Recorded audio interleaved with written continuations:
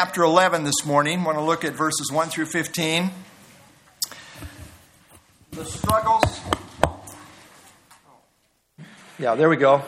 Matthew 11, 1 through 15. The struggles and ministry of John the Baptist. I'm just getting used to this. Now we got to leave this place. What's this? All right. As far as Matthew, we note the theme is Christ the King, and we have worked our way down to chapters 11 and 12, the rejection of the King. Throughout the book of Matthew, a theme has been developing, showing evidence that Jesus is the prophesied divine human Messiah, promised in the Old Testament scriptures. That's really what Matthew is doing. He's showing to the Jewish people this expected Messiah that we've been expecting for many, many years, thousands of years, is now on the scene, has come in the person of the Lord Jesus Christ. Now, we have noted his legal right to the throne by way of having the proper genealogy, Matthew 1 and 2. His forerunner credentials, in that John the Baptist as his forerunner fulfilled prophecy perfectly, Matthew chapter 3. His moral right to the throne in overcoming the most intense time of temptation at the hands of Satan, Matthew chapter 4. His judicial right to the throne in the wisdom of his kingdom teaching, Matthew 5 through 7. And his authoritative right to the throne as seen in his power over disease, demons, and nature, Matthew 8 and 9. Well, Jesus then empowered the 12 disciples, calling them apostles, literally sent ones, to also do kingdom sign miracles as an enhancement, really, of his ministry, and sent them to the lost sheep of the house of Israel. That's Matthew chapter 10. And that brings us to chapters 11 and 12. The time has now come for decision. The messianic credentials of Jesus have been on display for all the nation to see, building to the climactic emphasis of his lordship authority. And now the issue is, what would the response of the nation be? The main theme now put forward in Matthew 11 and 12 revolves around how the people should respond to Jesus. Got all this background that's been laid, all the evidence of him being the king, the Messiah, this promised one. Now what's the response of the nation going to be? That's chapter 11 and 12. And sadly, we find the response was largely one of rejection, as chronicled in these chapters. This rejection was led by the religious leaders and climaxed in the blasphemy of the Holy Spirit in chapter 12. You have to do something about all these miracles he's doing, right? How do you explain it? Well, they said he's doing it by the power of Satan. They never denied that he was doing it. They just said he's doing it by the power of Satan, blaspheming the Holy Spirit. Climactic rejection. That's where it goes. Well, the rejection of Christ is seen in the rejection of his forerunner, John the Baptist. Jesus just got done saying, "He who receives you receives me," Matthew 10:40. Well, they hadn't received John the Baptist, and they didn't receive Jesus either. Exceptions, of course, but the nation as a whole, and really speaking in terms of the religious leaders who really led the nation and kind of spoke for the nation. Well, let's pick it up. Matthew chapter 11, verse 1. Now it came to pass when Jesus finished commanding his 12 disciples that he departed from there to teach and to preach in their cities. So after commissioning the 12 and endowing them with miraculous kingdom powers as his special apostolic representatives, Christ then began his own teaching and preaching tour in Galilee, as noted here. When it says to teach, the word teach means to explain or give instruction, probably about Scripture and how it applied to himself. And his preaching evidently revolved around his message that the kingdom is at hand. Matthew 2 through 19 finds its parallel in Luke 7, 18 through 35. Matthew 4:12 has already mentioned John the Baptist's imprisonment, but background details are not mentioned until we get to chapter 14. Here in chapter 11, we have a glimpse of John's struggle in prison during the course of Christ's Galilean ministry. And you got to kind of appreciate John the Baptist's struggle. All these are in the scriptures for a reason. And John the Baptist was such a rugged and strong guy. You'd think, boy, he never had struggles. Yeah, he did. He was human too. And we see the human side of John the Baptist in our study this morning.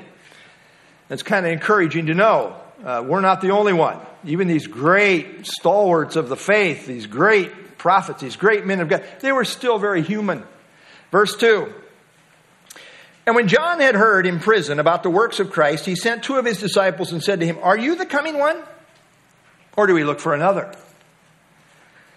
Now it is thought that John the Baptist, now in prison, the prison of Herod Antipas, had probably been there now for about a year or so. And John's crime was that he dared to speak out about the adulterous marriage of Herod to his brother's wife. And so Herod had him put in prison. That'll get you put away. Just speak out against the great immorality committed by the politically elite who have power to put you in prison. That's what happened. Well, in prison, John had heard about the miraculous works of Jesus. But he had one major question. He sent 2 of his disciples to ask Jesus, "Are you the coming one? The one we've been expecting? The coming one prophesied in the Old Testament scriptures? Are you that one, or should we look for another?" Now, this was not a question of carnal doubt, but rather one of puzzlement. Clearly, the idea of the coming one refers to the Messiah. All the way through the Old Testament, the prophets had prophesied of a coming deliverer king. But here seems to be John's struggle. He had preached very clearly that the Messiah would bring judgment and deliverance. For example, notice his strong preaching here in Matthew chapter 3, 10 through 12. "And even now the axe is laid to the root of the trees." That's a figure of judgment. Even now. "Therefore every tree which does not bear good fruit is cut down and thrown into the fire." Judgment. "I indeed baptize you with water unto repentance, but he who is coming after me is mightier than I, whose sandals I am not worthy to carry. He will baptize you with the Holy Spirit." That's a good thing. "And fire." That's judgment for those that are rejecting. "His winnowing fan is in his hand, and he will thoroughly clean out his threshing floor." He's going to take care of business here. "And gather his wheat into the barn, but he will burn up the chaff with unquenchable fire." John clearly saw the blessing aspect of Christ's ministry and all the healings and so forth. But where was the judgment that he'd been preaching? Where was the judgment on the wicked? The way he envisioned it was that judgment would immediately come on the wicked, and then Jesus the Messiah would bring in the kingdom in keeping with his message, "Repent, for the kingdom of heaven is at hand." Well, how could this prison experience be explained in light of this? In other words, he's saying to Jesus, "Did I miss something about you?" You see, we often grapple with the timing. The timing. John's message was right on target, but he didn't understand the timing. Looking back now, we can clearly see that Jesus came presenting his credentials as the Messiah, as seen in his kingdom miracles. The kingdom was being offered on the condition of repentance. But this was not the time for judgment. No, we're getting ahead of ourselves in terms of the timing. First, he must give Israel an opportunity to repent and to receive him. That's God's pattern. Before God sent a flood that destroyed the entire world, what did he do?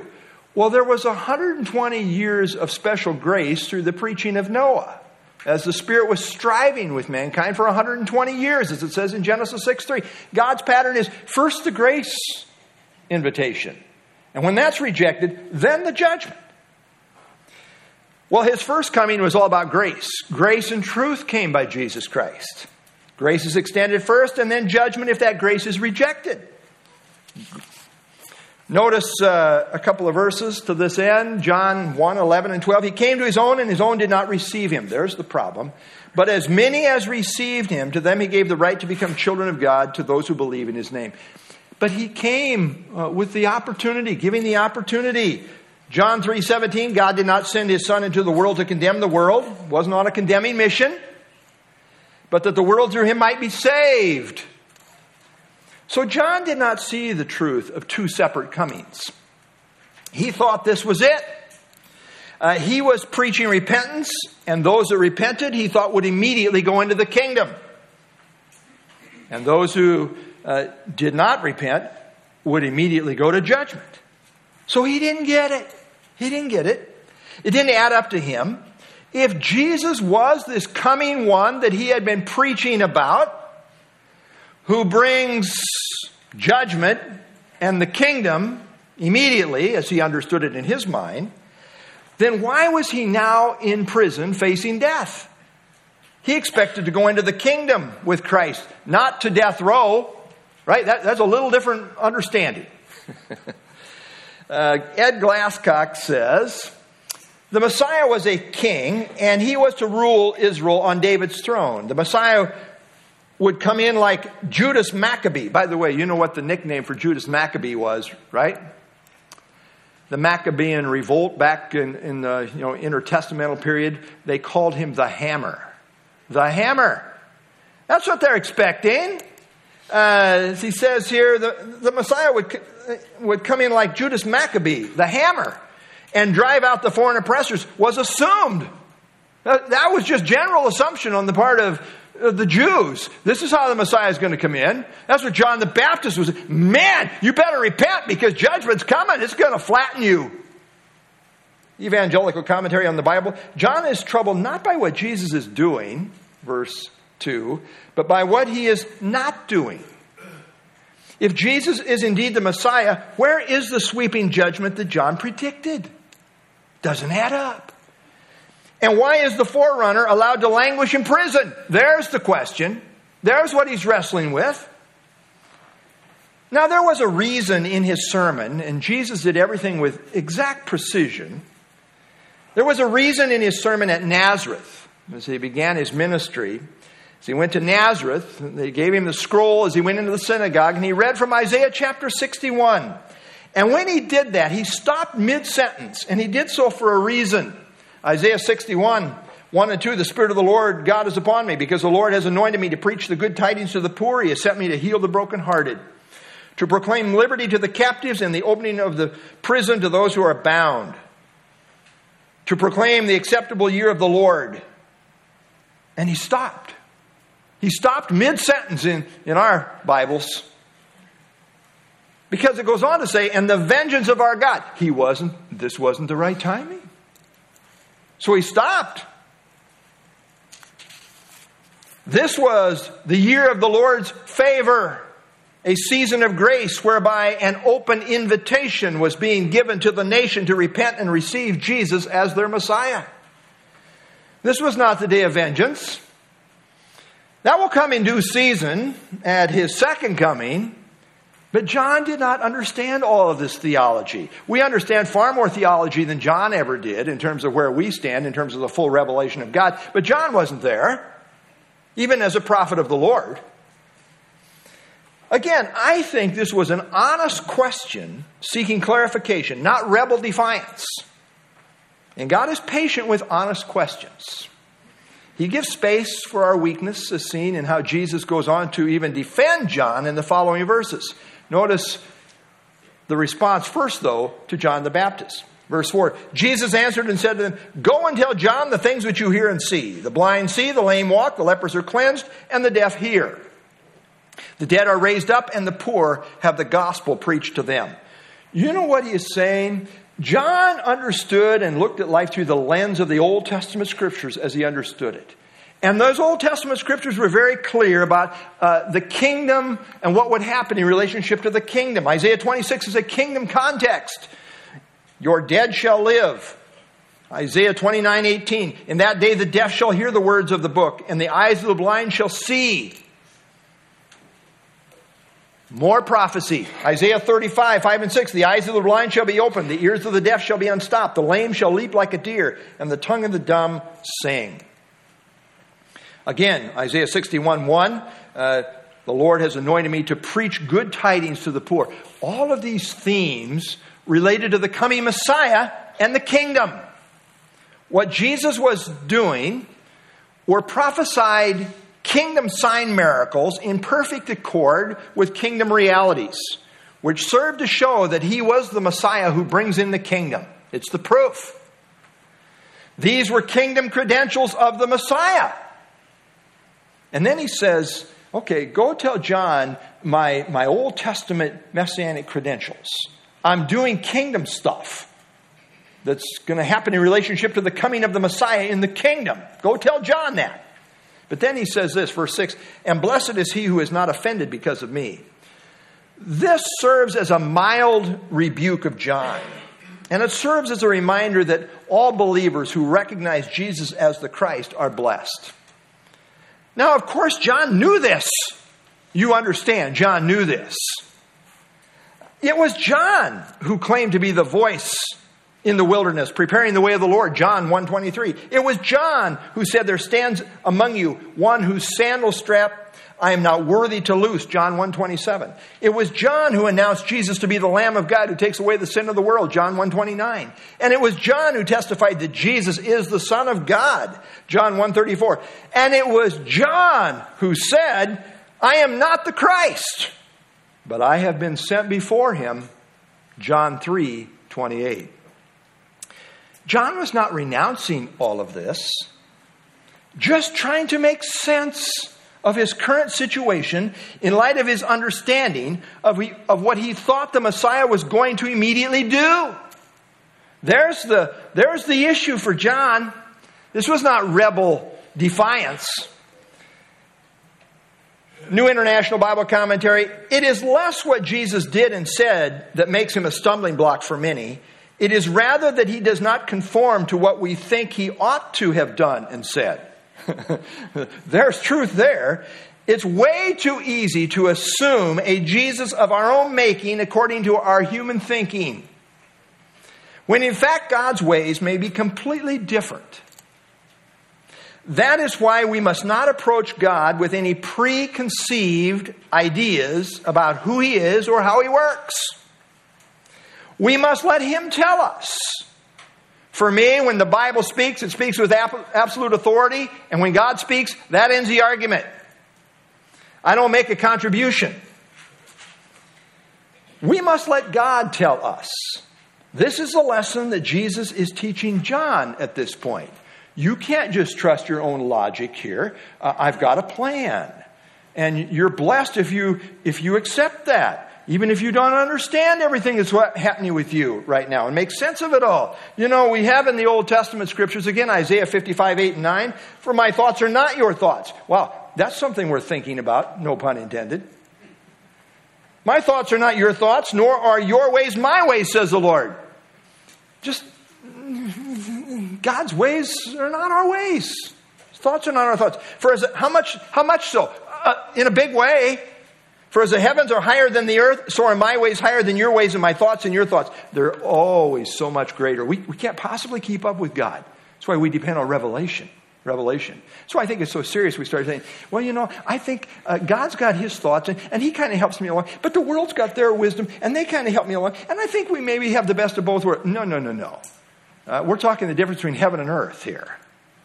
Vance Havner, by the way, called this the forgotten beatitude.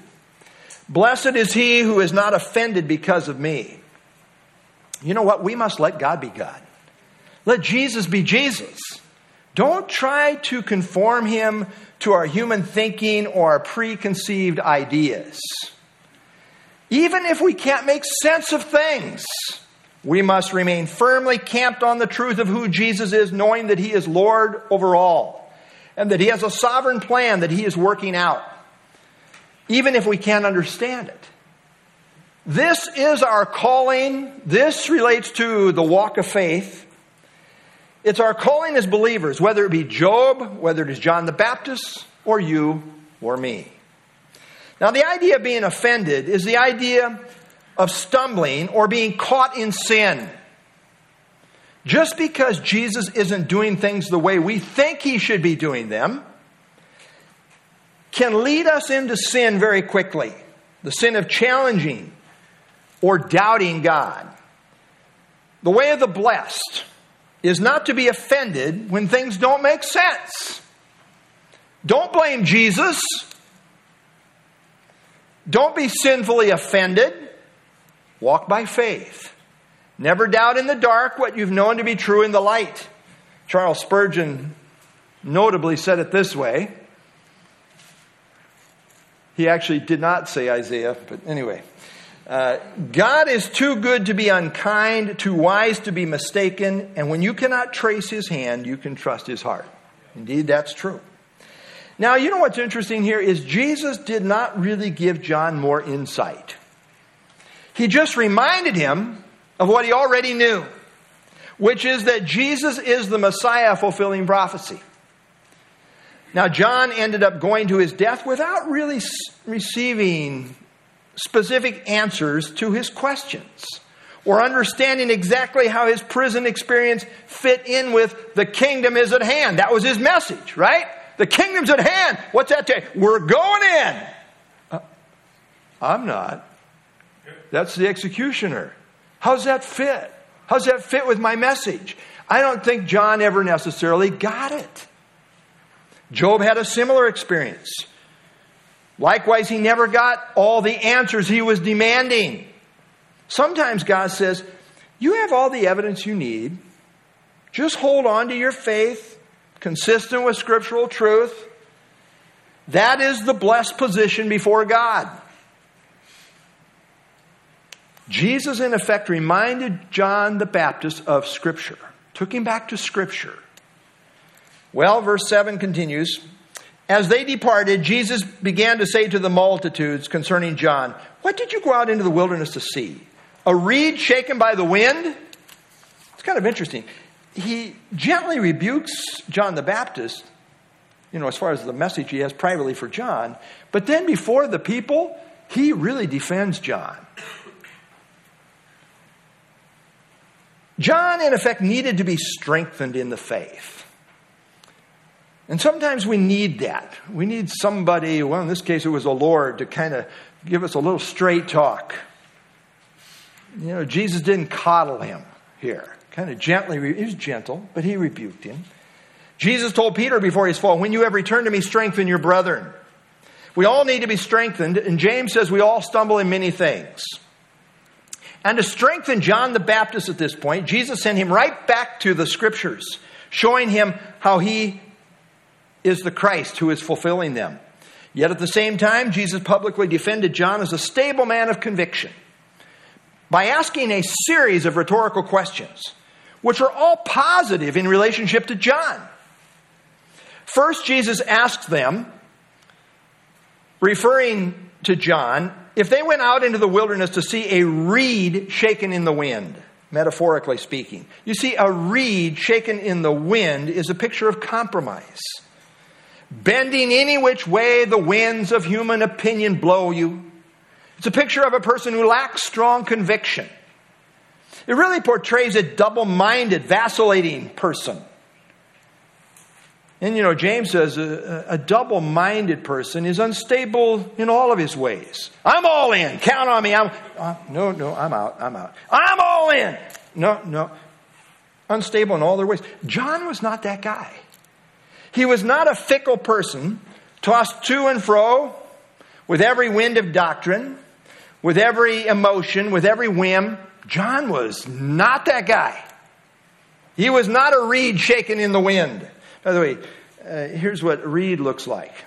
Pretty flimsy right there in the wind, right? Blowing around all over the place. That was not John. He was confused. He was puzzled. But he was not a man given to compromise, as Jesus Christ is illustrating here. He was a man who would not bend and he would not bow to compromise. You say, well, he was just a weakling. Read the next verse. What did you go out to see? A man clothed in soft garments? A softy? He's kind of a weakling? Weak little softy guy? Kind of a femmy guy? Is that what you went out to see? Oh, no. Indeed, those who wear soft clothing are in king's houses. John was not a softy like the politically elite who never have a real job in their life. John lived an austere lifestyle.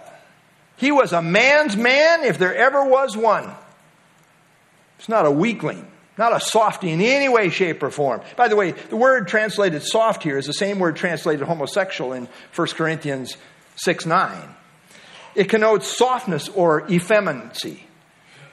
John was not a feminine, femmy kind of guy. He was tough and he was rugged. Matthew 3:4 says John was clothed with camel's hair and a leather belt around his waist. John was no spoiled softy. Rather, he was a rugged prophet in the line of Elijah of Old Testament fame. D.A. Carson says, his question arose not from personal weakness or failure, but from misunderstanding about the nature of the Messiah. New Bible Commentary, John was neither one who bowed to popular opinion, nor one who sought an easy life. That was not the issue with John. Jesus continues, verse 9, but what did you go out to see? A prophet? Yes, I say to you, and more than a prophet. Jesus here answers his own question. Yes, John was a prophet, but he was more than a mere prophet. John not only prophesied, he himself was the fulfillment of the forerunner prophecies in the Old Testament scriptures. And that made him special over all the other prophets. Verse 10, for this is he of whom it is written, behold, I send my messenger before your face, who will prepare your way before me. So Jesus here quotes scripture to show who John the Baptist was in terms of the prophetic scriptures, specifically Malachi chapter 3, verse 1, which says, behold, I send my messenger, and he will prepare the way before me. Jesus is saying, this is John. John was not merely a prophet, but rather Christ's messenger or forerunner who went before him to prepare the way by calling the people to repentance. By the way, Mark in his gospel, in Mark chapter 1, 2, and 3, combined the prophecy of Malachi 3:1 with that of Isaiah 40, verse 3, which reads, the voice of one crying in the wilderness, prepare the way of the Lord, make straight in the desert a highway for our God.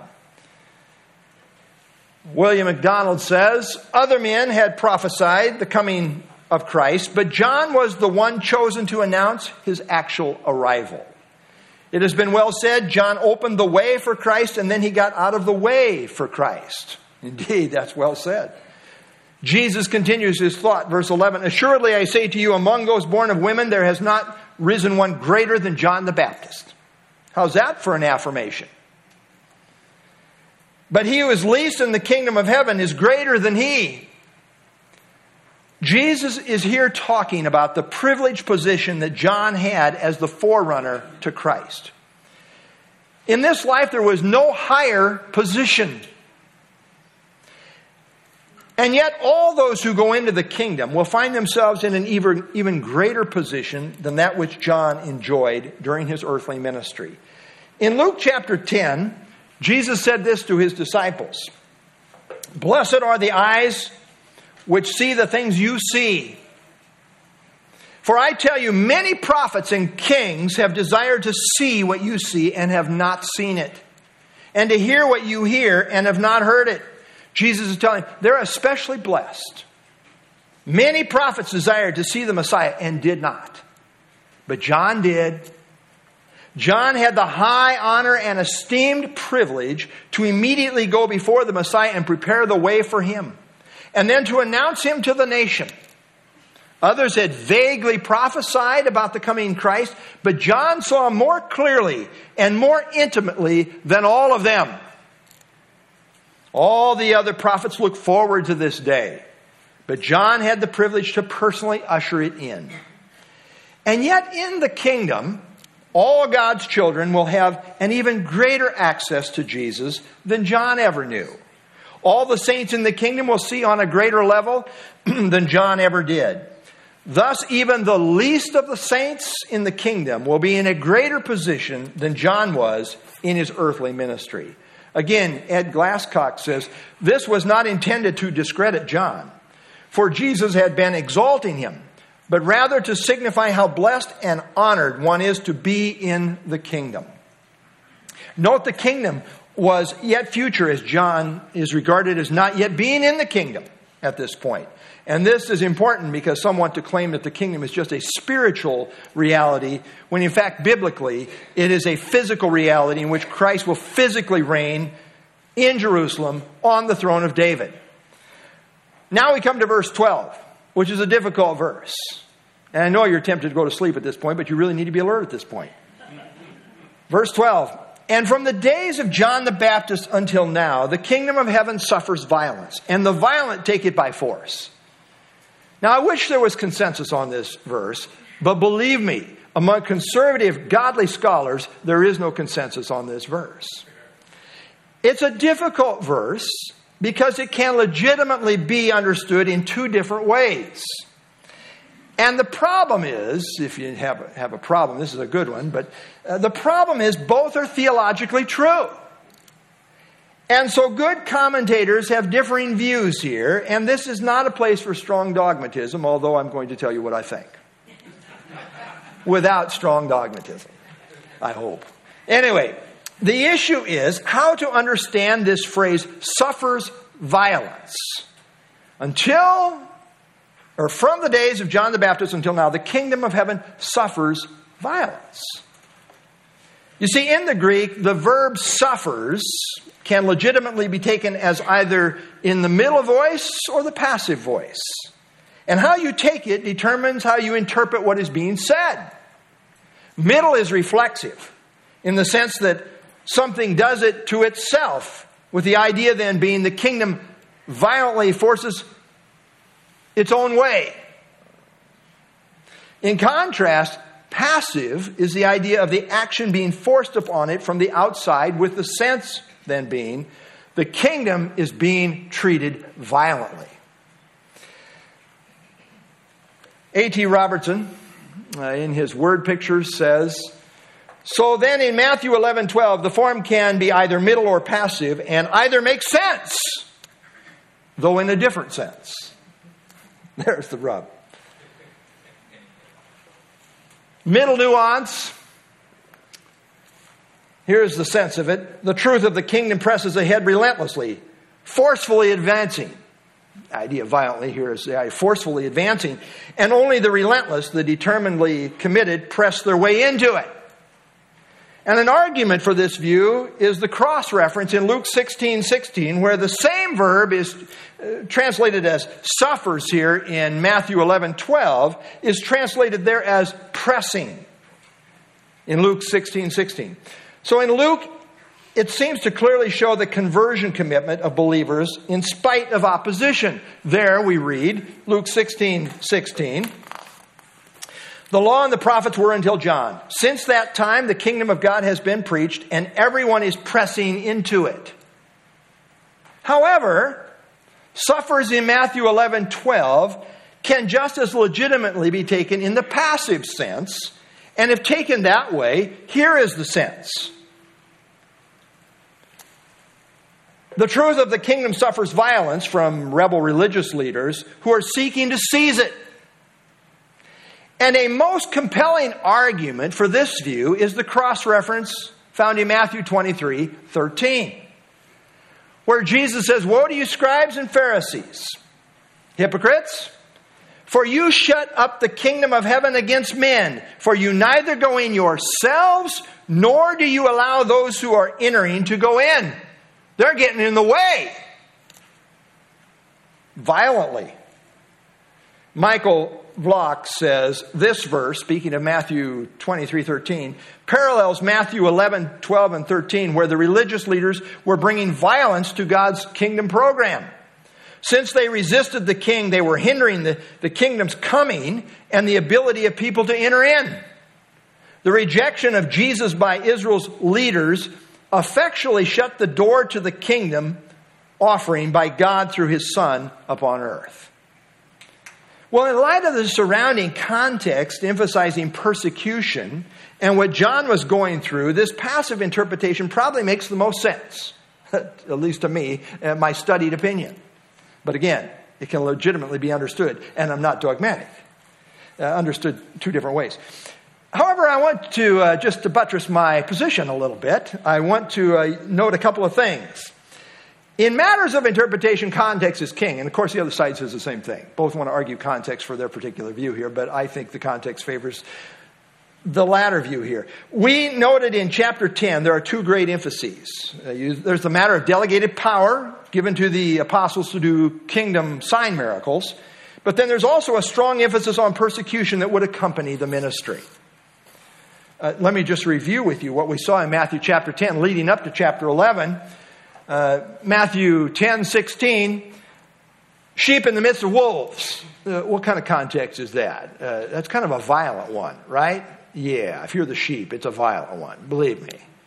10:22, you will be hated by all for my name's sake. That's kind of a hostile context, a violent context. 10:28, do not fear those who kill the body. 10:34, I did not come to bring peace, but a sword.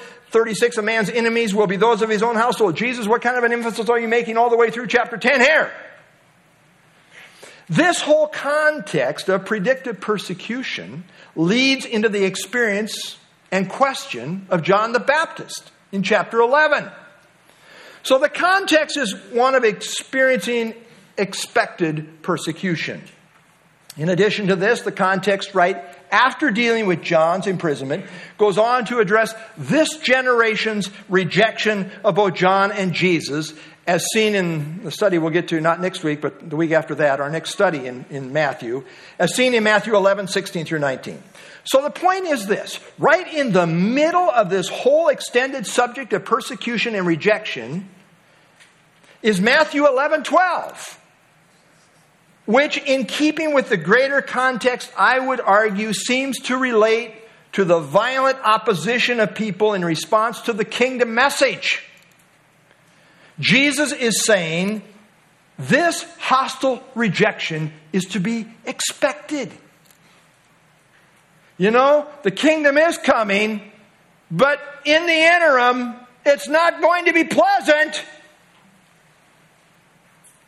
Matthew 11:12 says the kingdom of heaven has suffered violence from the days of John the Baptist, from the beginning of his ministry, which at the time of Jesus was speaking here would have been about 18 months. It was John, you see, who burst onto the scene and started preaching, repent for the kingdom is at hand. And Jesus followed up with the same message.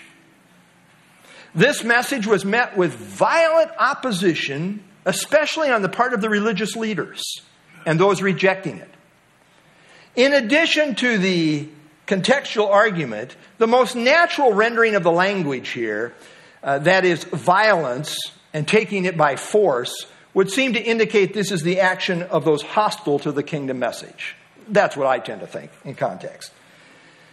Taking this as a violent response on the part of the unbeliever, which I tend to understand it that way, the idea is that the kingdom truth has been under attack since the time John began to preach it, as seen in opposition to John the Baptist and then to the Christ he pointed to. So the pattern is clear. Persecution is to be expected. Yes, the kingdom was being offered. Yes, there were kingdom signs being exhibited. But the kingdom was not here yet. And until it comes, those rejecting the message of Christ will respond violently to it. They don't appreciate it. Verse 13, for all the prophets and the law prophesied until John. The law and the prophets represent the whole of the Old Testament. The whole message of the Old Testament was really preparatory and looked forward to the coming of Christ. But John was the last of the Old Testament prophets. And as such, he had the privilege to actually bring the message home, so to speak. In that no more was this message one of anticipation, the coming one. He has now come. The king is here. Hence the need for repentance so that they might go into the kingdom. William MacDonald says, when John stepped out on the stage of history, his unique role was not just prophecy. It was announcing the fulfillment of all the prophecies concerning Christ's first advent. Wow, how about that? How about bringing it all home? That's John's ministry. D.A. Carson, this establishes the primary function of the Old Testament in Matthew's gospel. It points to Jesus and the kingdom. By the way, as a side note, what was the collective experience of the Old Testament prophets up until John? Did they have a cushy life? I mean, living in nice little royal places. Were they well appreciated and accepted? Well, the first martyr of the church, what did he say? What did Stephen say? Which of the prophets did not your fathers persecute? Can you name one? Which one? This was the standard treatment. Well, why should John think that he was any different? He proclaimed the kingdom as being in hand, but they were not there yet. What was missing? What was missing? What's this word called repentance? Repentance. Until Israel is repentant, the expectation is to be largely that of rejection and the persecution that goes with it. This will be the experience of God's people generally until the kingdom comes. In this, there is absolute consistency. Verse 14, Jesus says, and if you are willing to receive it, he is Elijah who is to come. Talking about John the Baptist. Well, what does this mean? Do we have a reincarnation here? No, we don't. Jesus was not saying that John the Baptist was literally Elijah. John had plainly said he was not Elijah in John 1:21. However, John did come in the spirit and the power of Elijah. We know this from Luke chapter 1, verse 17. He will also go before him in the spirit and power of Elijah. John the Baptist had an Elijah-like ministry in calling the people to repentance. If the people of Israel had responded, they would have gone into the kingdom. But you say, how can that be? Because then Christ would not have gone to the cross. Well, God knew they wouldn't receive him, and the cross was part of the plan all along. I like this from J. Vernon McGee, a longtime pastor, teacher through the Bible radio program. But he says, if Israel had accepted Christ at his first coming, would he have established the kingdom immediately? And would John the Baptist have been Elijah? The answer is yes. You say, how can that be? I have an answer for you. I don't know. I love it. He says, I only know what Jesus said, and he can do things which I cannot explain. How about that? How big is your God? He's got to conform to my 3-pound brain, or I don't believe it. Really? Maybe you need to check your brain. In fact, he says, he does a lot of things which I can't explain. I simply accept them. There you go. There you go. Clearly, there are two Elijah figures in relationship to prophetic history. After the martyrdom of John the Baptist, Jesus again renewed the promise that Elijah must come first and restore all things. This is after the death of John the Baptist. John did not do this, but Elijah will. In Matthew chapter 17, Jesus answered and said to them, indeed, Elijah is coming first and will restore all things. He's going to bring revival. He's going to bring about the restoration. But then he says something to really kind of be a juggernaut here. But I say to you that Elijah has already come. Has come already. And they did not know him, but did to him whatever they wished. Likewise, the Son of Man is about to suffer at their hands. Then the disciples understood that he spoke to them of John the Baptist. You see, prophetically, it is Elijah who comes before the Messiah to call Israel to repentance. And ultimately, Elijah will be successful. As Jesus said, he will restore all things. John the Baptist came in the role of Elijah, but was not successful in that sense. He experienced persecution and death. As you put it all together, the Messiah must have an Elijah forerunner before he comes. That was true at his first coming, in which John the Baptist, in an Elijah-like role, called the people to repentance because the kingdom was being offered on the condition of repentance. However, the people under their religious leadership at that time rejected Jesus Christ and called for him to be crucified. Prior to the second coming of Christ, Elijah will come as the forerunner to the Christ. And he will succeed in calling the nation of Israel to repentance. Malachi is very clear. Behold, I will send you Elijah the prophet before the coming of the great and dreadful day of the Lord. That is the Great Tribulation, which is the second half of the tribulation. Elijah will appear on the scene, and in repentance he will turn the hearts of the children of Israel. For this reason, many of us believe that Elijah will be one of the two special witnesses in Revelation 11 who will testify to the nation in the first half of the tribulation. And there will be a great turning to the Lord during those days. To this day, the Jews, when celebrating the Passover meal, set a plate out for Elijah, waiting for him to come.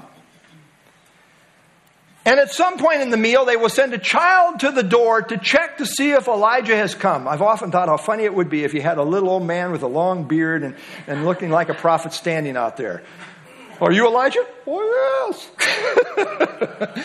My weird sense of humor, you know. Anyway, but they check to see if Elijah's here. But you see, they don't understand that Messiah ultimately has two comings. And in relationship to each coming, he has an Elijah-like forerunner who calls the people to repentance. That is necessary in relationship to the offer of the kingdom and in relationship to the coming of the kingdom. That's the key. There's a forerunner who goes before the Messiah before the kingdom can come in. Well, when Israel is finally repentant, the Messiah will come and set up the kingdom.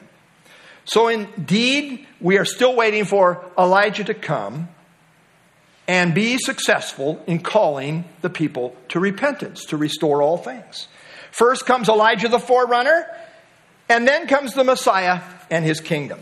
So here's the overlap.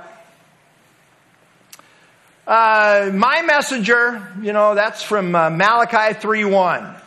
Isaiah 40, verse 3, John the Baptist fulfilled it. We're going to have Elijah fulfilling this part in Malachi. But there's overlap in thought here, in these spheres. John the Baptist in the wilderness relates to the first advent of Christ, when the kingdom was being presented. Elijah will do so in the day of the Lord, before the second advent of Jesus Christ. But John came in the spirit and power of Elijah. He was a type of Elijah, but he didn't fulfill the ultimate reality that will be experienced in the day of the Lord. Stanley Toussaint says there is scarcely a passage in Scripture which shows more clearly that the kingdom was being offered to Israel at this time. Its coming was contingent upon one thing: Israel's receiving it by genuine repentance. John fulfilled Isaiah 40, verse 3 and Malachi 3:1, but not Malachi 4, 5, and 6, because the latter passage is dependent upon the repentant response of the people. And then Jesus says, he who has ears to hear, let him hear. In context, the point is that John the Baptist, with an Elijah-like ministry, was indeed the prophesied forerunner going before the Messiah, showing that indeed Jesus is the prophesied Messiah. You know what the Jews understood? Before the Messiah comes, Elijah comes. There's a forerunner named Elijah who goes before him. And Jesus says here in verse 14, if you're willing to receive it, he is Elijah who is to come. That's John the Baptist. He fulfilled an Elijah-like. He's the forerunner. He's the fulfillment of this forerunner as seen in the Old Testament scriptures. This formula, he who has ears to hear, denotes a solemn warning that one better pay close attention because the message being given is all important. Puts the emphasis on human responsibility and human response. If indeed John the Baptist did fulfill the prophecies concerning the forerunner, you know what that meant? That meant that Jesus is the promised Messiah. If John matches these scriptures and is the Elijah-like forerunner, this means Jesus is the Messiah, offering the kingdom. That's the deduction you need to make.